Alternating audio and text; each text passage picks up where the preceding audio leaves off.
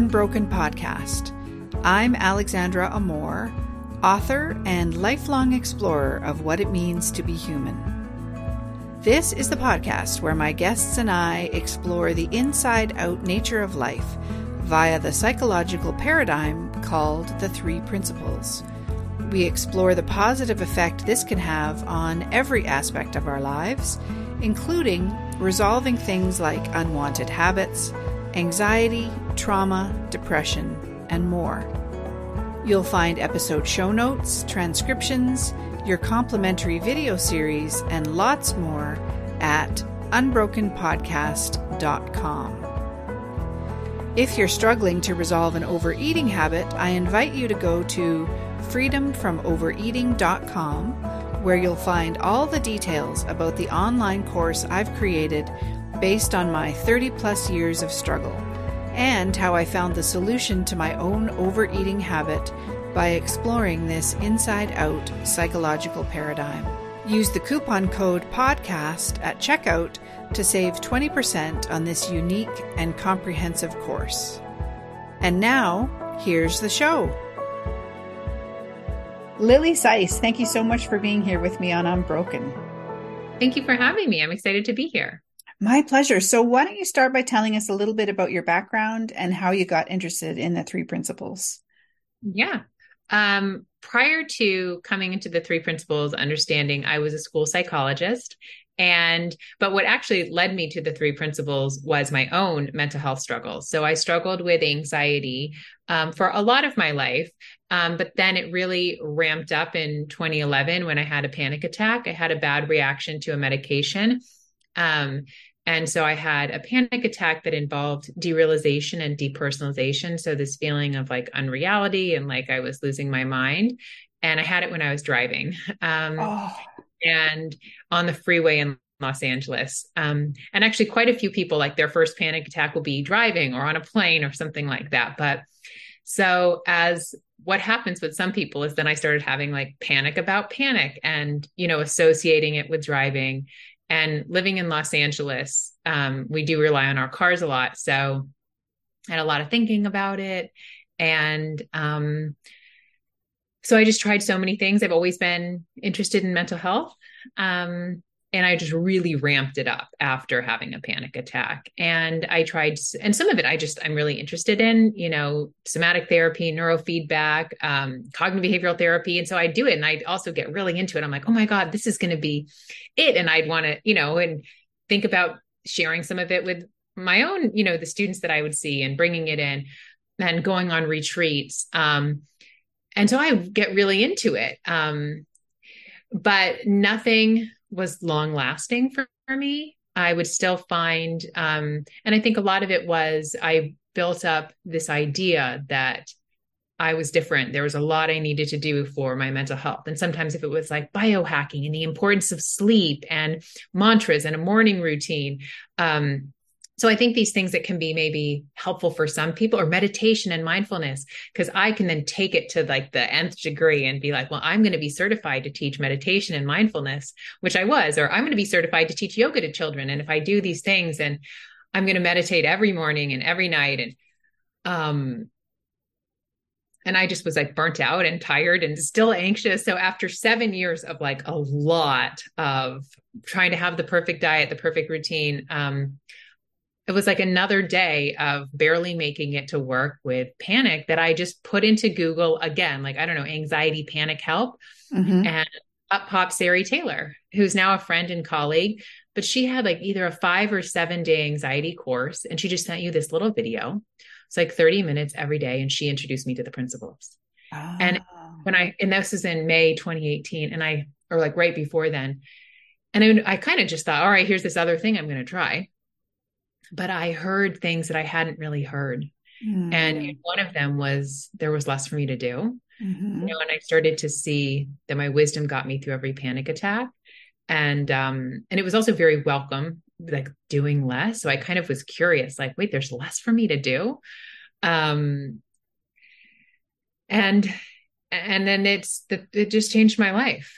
So that's how I came into the Three Principles understanding. And I saw the benefits that it had for me. And I got excited to share it as a school psychologist. And I started doing the Spark curriculum because it's an evidence-based curriculum. And as a school psychologist, they're like highlight evidence-based. And luckily there's a 3 principles evidence-based curriculum. But even just, I had read Jack Pransky's book, Somebody Should Have Told Us. And so I started incorporating some of that to the talk with the seniors. Just especially like that green, yellow, red light, like when to make decisions, how to, I felt like some really important lessons. So I started sharing the principles as a school psychologist, but then I still had this desire to share it with adults because I was like, why didn't anybody tell people with anxiety about this? That it was so simple, so long lasting. And just for me, it was the simplicity was because I had never heard anybody say, oh, there's less for you to do.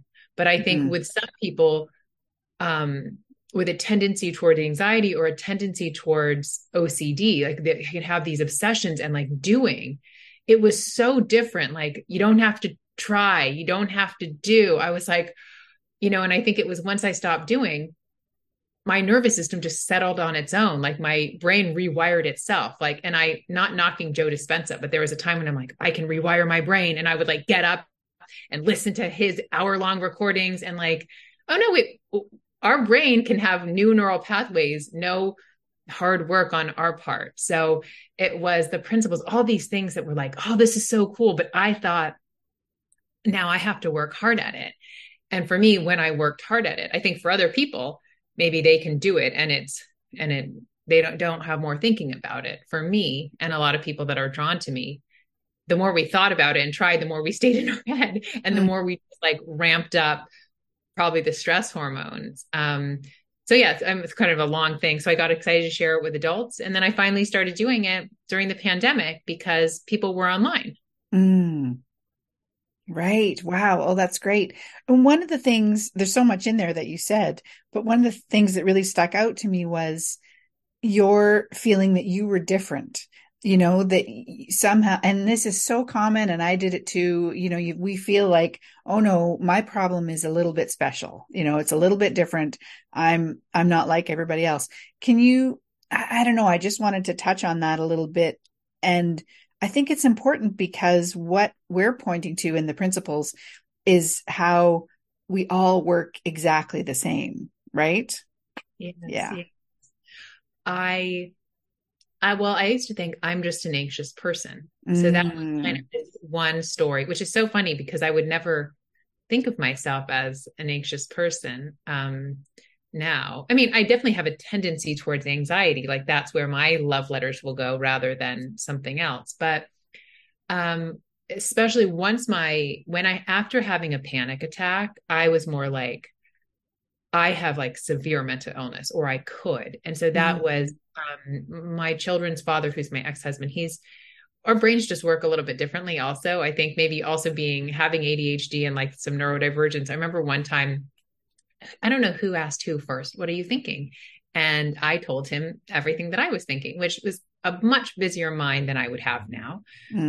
So there might be times when I would just probably, I don't know, if someone asked me now what I would be thinking, it might just be, I don't know, one thing, but I think back then it was, and so I told him and I was like, what about you? He said, nothing.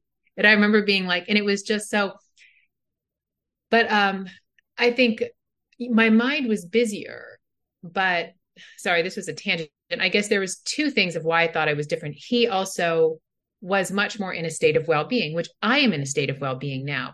But I thought, I didn't recognize it as just like, oh, that my mental health was always there. I more took it as like, he can stay up late, he can eat the snacks, he can watch TV. I'm different. Like I thought for me, I was struggling with my mental health, but also I could lose my mind. I was really like, I sometimes would be in this thing of jealous of other people that could just live a normal life. Like I can't, and he would just whatever, like stay up late and like fall asleep in front of the TV. And I would be like, jealous, but also like feel bad for myself. Like I can't do that because I'm like have a mental illness. I can't just watch TV and wake up and drink coffee. Like I have to have my hour-long night routine and my hour-long morning routine. just to maintain this horrible place that I'm at. But also if I don't, I could have a panic attack and maybe lose my mind. And so it kind of wavered between jealousy, indignancy, but also like, I'm struggling. So, but I was, it was all an illusion too, because Mm-hmm. I didn't, now I, I look at my phone and read my book. And sometimes I just had such a story. I thought I was oh my God, I had trouble sleeping. I fall asleep all the time to TV. Like it's harder for me actually sometimes to stay awake to my boyfriend because he's like, we want to watch a show. But I thought, oh no, I can't just fall asleep to TV, the blue light and I need to have this long routine. No, that was just this where I was at in this story too. And I can now, my cousin and his wife, who I'm very close with, they just had a baby. And so Mm. I went home with them from the hospital and so was really up with them the first 2 nights that we were home. So I never slept. I had a client right the next day because I changed everybody or I put everybody off besides my morning clients because I kind of thought I'd be home.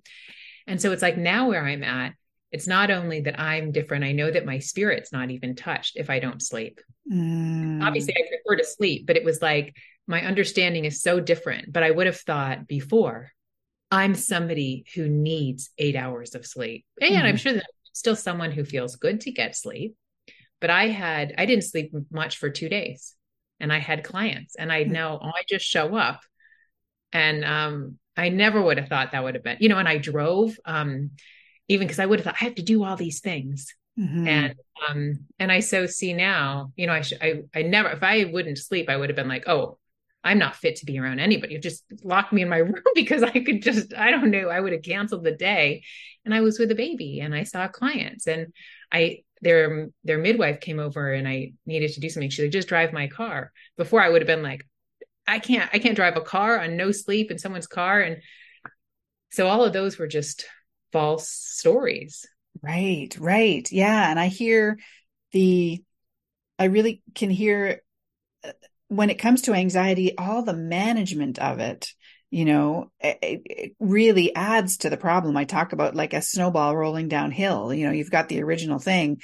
And then if you roll it downhill and do all this management, it just adds and adds and adds to the problem. And I loved what you said about how simple the principles are and how it takes that sort of thing away and just makes everything easier in a way.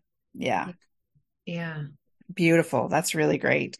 Um, so you've mentioned bringing this into with the kids at your schools and stuff. And I'm just always curious, where do you begin with them? If someone's in your office and are having anxiety or whatever, where would you start? Hmm. Well, and I don't work with kids as much for the past 3 years, but Mm. I can talk about where I'd start with kids or where I'd start with adults. Well, with kids, if a kid came in and they were talking to me about being anxious, where would I start? Um, it's hard for me to say it because I guess I don't know if I have a set thing, Yeah. because I think I just listen and I see, I think even before I came into the principles, I, um, I listen and I think sometimes if it works, share a story about myself or, oh, isn't Mm. it interesting? I remember when I did this, and so I think, and with kids, it depends on their age, but a lot of it I would find with drawing, with playing, Mm. um, and that's where we have a conversation. So, or like with books. So, and some kids, they come in and they just want to talk, I think, but that's probably like 10% of kids. Um, so when I worked with kids, and I did as a school psychologist for 13 years, but before that, I was like a nanny and then a preschool teacher and ran an after school program. So, with kids, just kind of having a chat. But even with high schoolers, we'd play Uno or we'd play basketball or we just like play a game and then they would talk. So I never would put Mm. pressure on, And with kids, with younger kids, it would often come out with the play. Mm, Um, and whether they were drawing and then they would draw something about it, or they would have me draw something. Um, and I know I'm trying to say, how do I talk about the principles? I guess it's hard for me to say where I start, I guess, just because it's kind of in the moment. But even, right. like, for example, I talked with my son and my daughter are into embroidery. And and so they're embroidering their backpacks. And so Wow. my son, they both had their first day of school yesterday, and they both are social and did stuff with friends. And my son, but they had a plan to embroider. And but my son went to his friend's house for dinner. And so he didn't come back until later. But he's like, "Oh, can I still hang out with his sister?" And I said, "Yeah, for a little bit." And I actually let it go even 20 more minutes, but he wasn't finished. He's embroidering a football on his backpack. And so my daughter told him, "I don't think we're going to get the embroidery done in half an hour." But so I had come in and I'm like, okay, even 15 more minutes. So then I was like, now it was like 9:20, which is pretty late for a 9-year-old because we still do the night routine, who's very disappointed. Um, and so he said, I can't go to school with an unfinished backpack. Mom, you would hate to go to school with something unfinished. And so I have a tattoo, and it's my maiden name and the name of my mom's last name with my two older sisters' last name. But it was a complicated thing of getting it, and they actually misspelled one of the names. So they left out, and it was supposed to have two R's. So I said, "Hey, remember when I got this tattoo?" And I had to wait 3 days. So I said, I had a name spelled wrong on me. And I said, I remember, because I was looking and it was right around July 4th. And so it was like, no, I couldn't fix it. And I Mm, said to him, I remember thinking, I can't go out of the house with with a misspelled name. And then I realized I had the power to focus on it, mm, or it felt like, or I could just let it go and hmm. know. And so it was kind of felt like, oh, the choice was up to me. And I decided, well, I'm just going to let it go. And so that to me is the essence of the principles of, yes, we can't control our thoughts, but actually we can say, we can, and so it was funny. So I just kind of introduced that to him. Um, I don't know if it was, it was funny because then my daughter was like, "Oh, George, you left these things out of your backpack." So then he's like, "Oh." And then I said, "I'm going to get a new bath mat." He's like, "Mom, I tried your thing of not thinking about it. And then Mary said backpack and you said bath mat." And I said, "Oh, yeah." I said, "I know." And I said, "I didn't really mean, oh, I'm not going to think about it." But to me, I said, I think um, what we can see, oh, I can focus on it. Or I can let that thought come and go. And I said, you might be surprised that sometimes it might seem a big deal and you get involved with your friend. And, um, and so even that, we're not talking about anxiety, but the principles are always at play. Um, Hmm. where to me, it's just, oh, it comes into our mind and then it flows, and we can make it as big as we want. But Hmm. Oh, that's such a great example with your son's backpack. That's amazing. Yeah, I love that. That's so great. Um, and looking back at your experience of with anxiety and that kind of thing, I one of the questions I had for you was if you could, if there was sort of one thing that you could share, and maybe you've already touched on it, about the experience of anxiety, what would that be?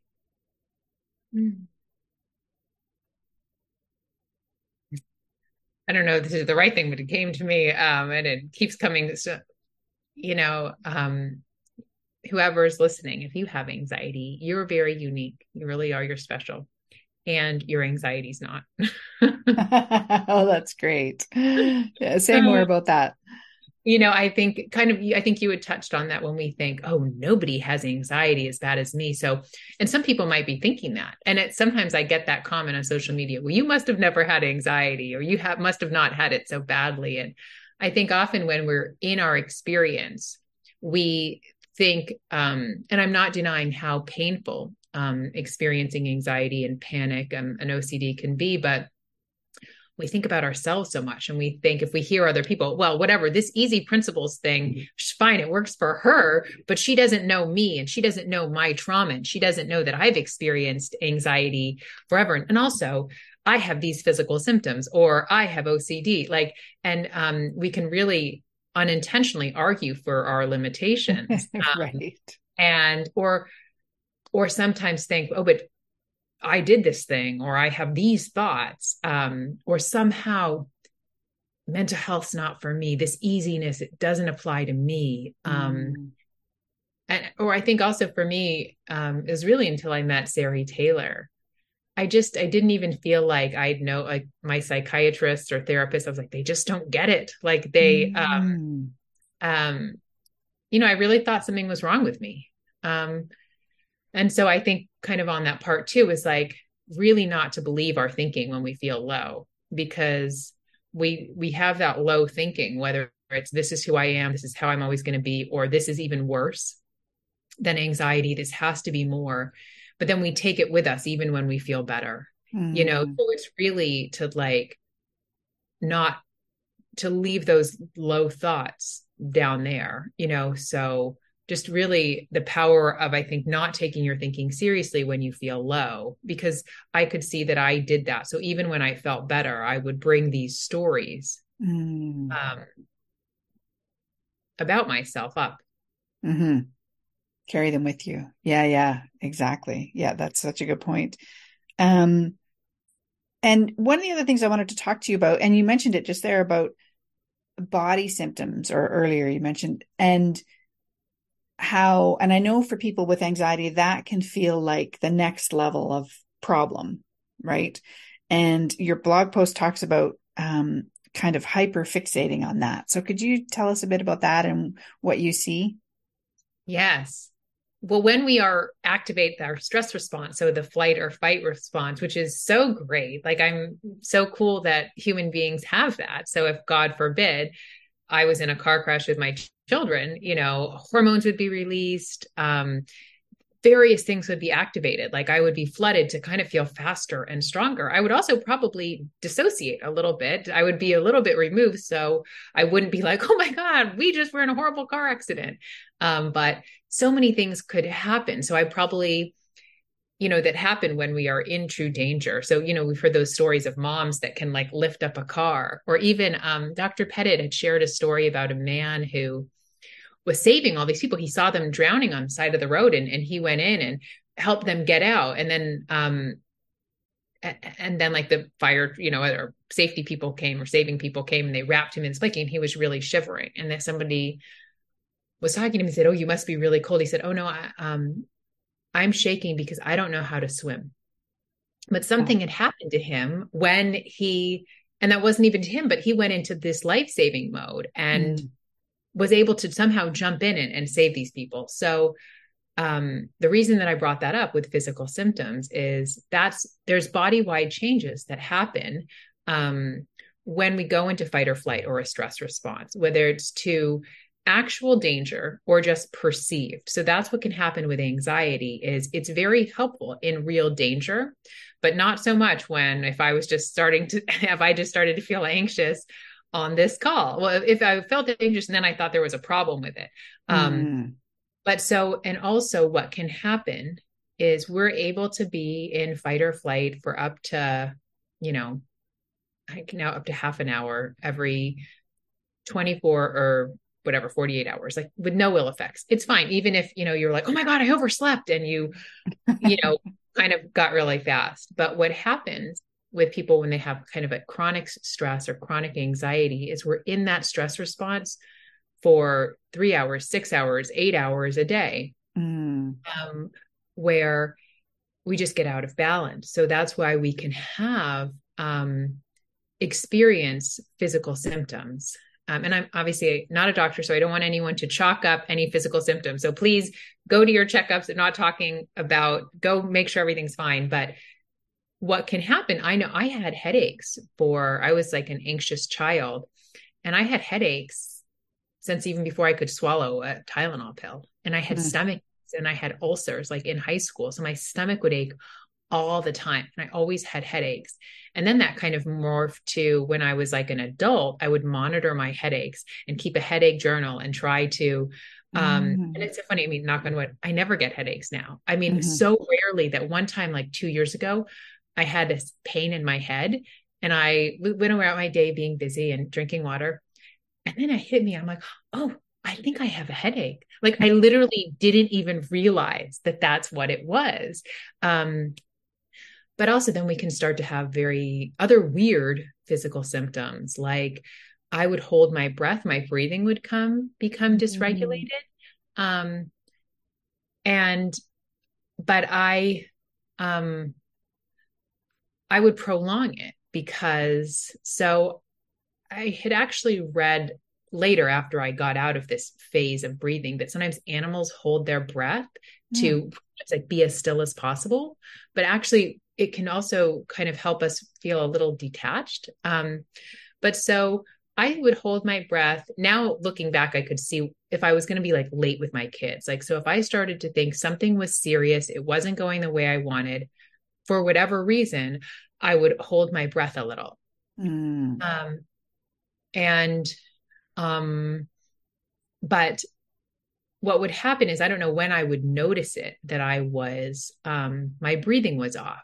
And so this was before I came into the principles. I thought I should do some square breathing, some belly breathing, because I had been trained in so much of the alternate nostril breathing, the square breathing. And I'm in LA, so I would do all of that, but it wouldn't work. And I'm like, well, I should step it up. I'm going to go to a breathwork class. I'm going to go to a meditation and a breathwork class. But then literally I would be like, I don't know how to breathe because I would be so in my head when we breathe from the morning when we're at 1 hour, 1 second old. We don't have to think about it. So that's where that hyperfixation can come in, Right. with sometimes blinking, swallowing, like seeing our nose, the tip of our nose, um, and and then we can try to like, how do I think my way out of here, Right. with our intellect, and then um, when it's really actually when we so I can speak for me and what I've seen it happen. So if people are hyper focused on something, they can get into this cycle of really wanting it to go away. So sometimes from the moment they can wake up, they can, is it here? And Mm-hmm. it's feel like it starts instantly.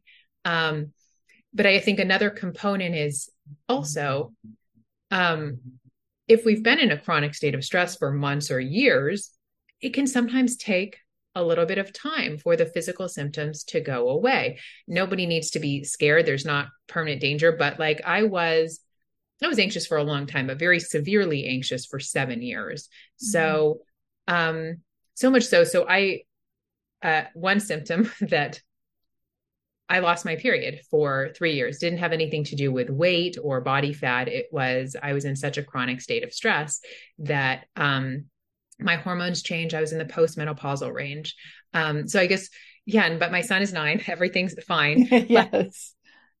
um, like our body's going to take, sometimes a symptom can just go away, but sometimes it takes a little bit of time just because I don't want to scare anybody like, oh, there was just a little bit of damage because we were in fight or flight for longer than we needed to be. And Mm-hmm. it's often what I found is the symptom that we're the most desperate for to go away. Yeah. Like for me, I don't know. I did actually have a lot of thinking about headaches and stomach aches, but I have no idea when those just fell away immediately. Like, and I would Mm-hmm. burp, I would have eye twitches. I don't know. I had so many symptoms. I can't really remember them, but so many, and those most of them just fell away. But my breathing, I would sometimes be like, I would wake up and think, is it gone? And it was even after my driving anxiety and certain things fell away, I was like, why is this breathing thing here? And um, and it wasn't until I had an insight about that, listening to a podcast of Nicola Bird, she had John L. Makadam on, and he was like, something clicked when he was saying, well, what if you had all this progress? All right, what if this physical symptom was still here? And I realized at that moment, it was like, oh, my life is so much better. So, okay, my breathing is still weird. And I don't know, at that moment, I just stopped checking on it. And then next thing I knew, Mm-hmm. because I think what sometimes people can get in that kind of compulsive awareness of, I'm seeing progress, but what about this one area? And it's often when we take our attention away that then it falls away. Right. Yes, exactly. No, I love that. Um, and it made me wonder too, do you ever have symptoms crop up nowadays? Yeah, I haven't had the breathing one, but I had it around, I guess like 3 years ago. It was, I noticed, my kids were gonna, it was still like pandemic time. So the world wasn't too open, but they were gonna have a friend sleepover. And I remember just kind of, my son had a friend over and my daughter had a friend over. And so the kids were running around and I was doing the dishes. And I noticed that I held my breath and I was like, oh, Mm, so I'll see it as a truly beautiful love letter. yeah. And so what it was to me was a tap on the shoulder. Oh, I'm taking this seriously. I think especially because my son at that time was just probably like 5, even though he's 9, so maybe he was 6.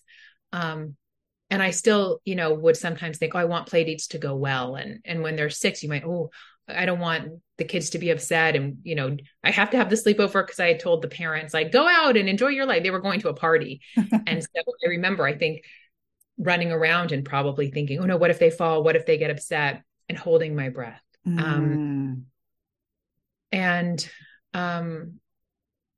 so that was the last time that happened. And I don't know if sometimes I'll like my stomach, but it'll be much like a shorter thing. But sometimes if I'm going to a party or I'm going to on an airplane, my stomach will just hurt.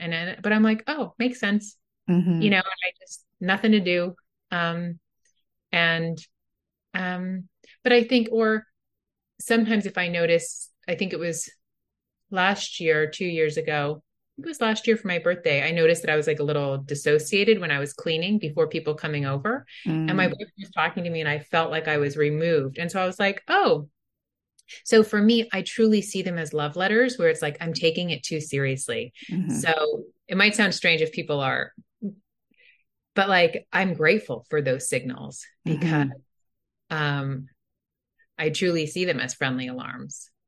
Yeah, yeah. I think that's such an important point that we look at them so totally differently once we see what they really are. As you say, I call it a mindfulness bell. It's just, and I love what you said about it's just tapping you on the shoulder, letting you know, hey, you're caught up, in your thinking at the moment.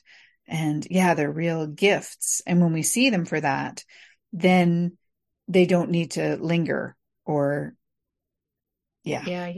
And also just the noticings, oh, hmm like yeah, sometimes I have a habit of taking things too seriously. Okay. Yeah. You know, there it is, and so I really think the noticing without judgment, and just the noticing's enough because there's nothing I need to do because, hmm because I know it's not that serious. Life is never that serious. It's all okay. hmm Yeah. Yeah, exactly. Such a good point. Um, so we're coming sort of towards the end of our time together. I just wondered if there's anything we haven't touched on that you'd like to share for people who might be dealing with anxiety. Hmm. You have everything that you're looking for. Oh, It, nice. I think really do because you have clarity, you have peace of mind, you have calm. It's always there. And so you don't even have to go looking for it. It's when everything settles and also that you're designed to settle, hmm but that that's when it's like right there. I don't know if I knew that it's like everybody that's listening is sitting in the middle of mental health, sitting in the middle of clarity, um, sitting there. Because sometimes even people say, oh, it's horrible if I took a medication, then it's the medication. Well, no, I mean, I'm not meaning to go on a tangent on that, but like it just quieted your mind and there's your well being. It's right there. Um, and I think one time actually I was recording a course in November. It's August now. And I had been talking a lot and I was like reading some poetry of Sue Pettit's.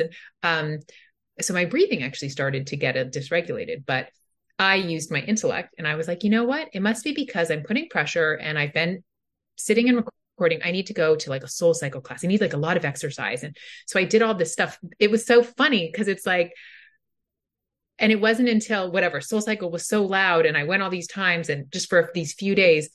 And then suddenly I was like, oh, and I had one day where I just sat and did nothing. And I went to record and I realized, I don't know how I realized that the only reason my breathing was dysregulated was because I was talking. Right. I was talking much more. I was recording for like 6 hours. And what it felt like was, oh, I took the long way home. Like I'm looking for peace and good feeling at Soul Cycle. And there wasn't anything wrong with that, but it was like 3 days that were just a waste. And it wasn't until I actually did nothing. Because Soul Cycle actually was fun, but it was so loud that it hurt my ear. So then I was like, now I need earplugs. And I tried like 3 different ones. And actually I was like, one class isn't enough. I need 2 classes in a row. So but I had done a package and I needed to figure out how to do 2 in a row and how to have my boyfriend get the kids.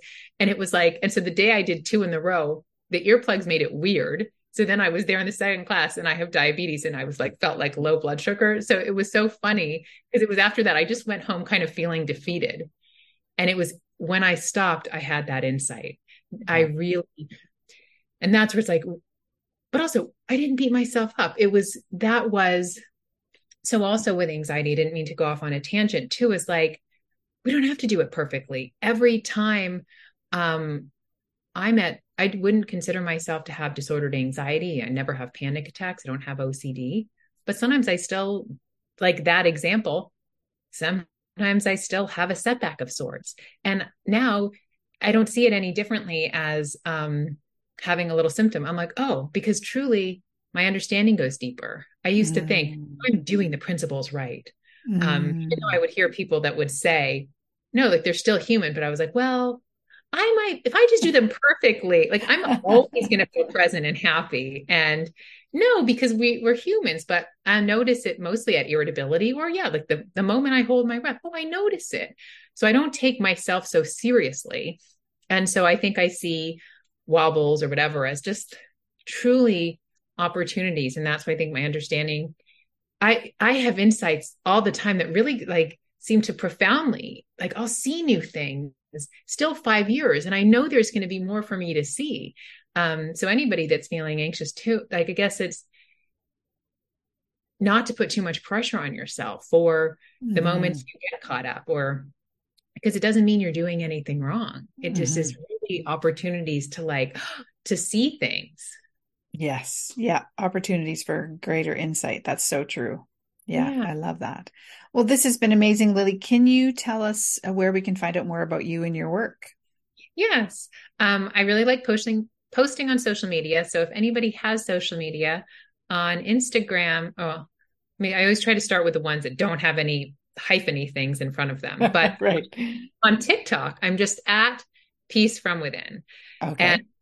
But I know Instagram can be also annoying and unpleasant. So I do have a website, which is just peace-from-within. And there's everything that you want there. I'm also on Instagram, which is an underscore Peace from Within. But if you're on anywhere, you can usually find all of my stuff. So if you, on YouTube, I think I'm just at Peace from Within as well. And there, I mean, I have a lot of long free videos on YouTube and on my website, and then on Instagram and TikTok, a lot of shorter. I think Instagram is like a greater wealth because I'll do a lot of like Q&A videos. So if people ask questions, I answer them.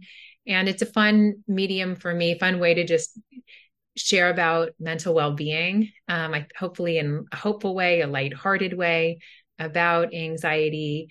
But then I also have, so that's so much free content, but I also have courses and options if anyone ever wanted to work one-on-one or learn more about how to have peace from, I share a lot about what was like my personal struggles, because those are the people that are drawn to me, kind of specifically driving anxiety, derealization, intrusive thoughts, physical symptoms, health anxiety. But actually, usually everyone's anxiety falls away, and then we end up talking about relationships and sometimes jobs, and work and career. But anybody that I work with long term, it's the anxiety falls away, and then we focus on on general life stuff. Nice. Oh, that's great. Well, I will put links in the show notes at unbrokenpodcast.com so people can find where you are on the World Wide Web. Well, thank you so much, Lily. It's been just lovely chatting with you. Thank you so much for having me on. It's been lovely. Take care. Bye-bye. Bye. Thank you for listening. I hope you found the show helpful and uplifting. You'll find all the backlist episodes and show notes at unbrokenpodcast.com. To learn more about how to resolve an overeating habit in a way that's unlike anything else you've tried, go to freedomfromovereating.com. Use the coupon code PODCAST at checkout to save 20% on this unique and comprehensive course. See you next time.